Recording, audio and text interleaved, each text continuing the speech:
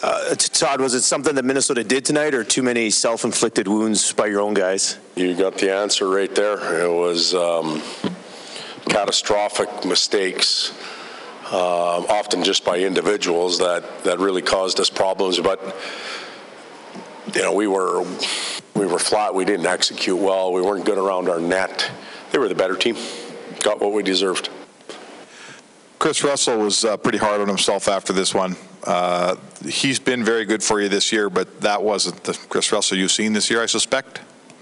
I think that's a very fair assessment, and self-evaluation is important. He's not fooling himself, so give him credit for manning up.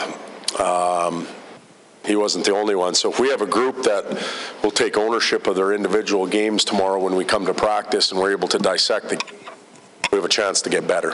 If we have some individuals that are going to try and bury it under the carpet, if you will, then we got work to do. But Kris Russell wasn't the only one that had a tough night. You moved Maroon off that top line. Is that spot back up for grabs, or was it just trying to get something going? Trying to get something going, and I didn't think he had legs at all.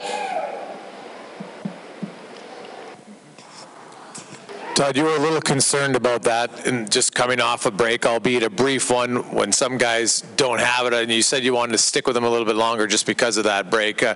What do you look forward to then moving forward? Because your team hasn't had a game like that where, you know, catastrophic mistakes time after time. We'll come to the rink tomorrow, and we'll. It's been a while since we've had to review that type of outing.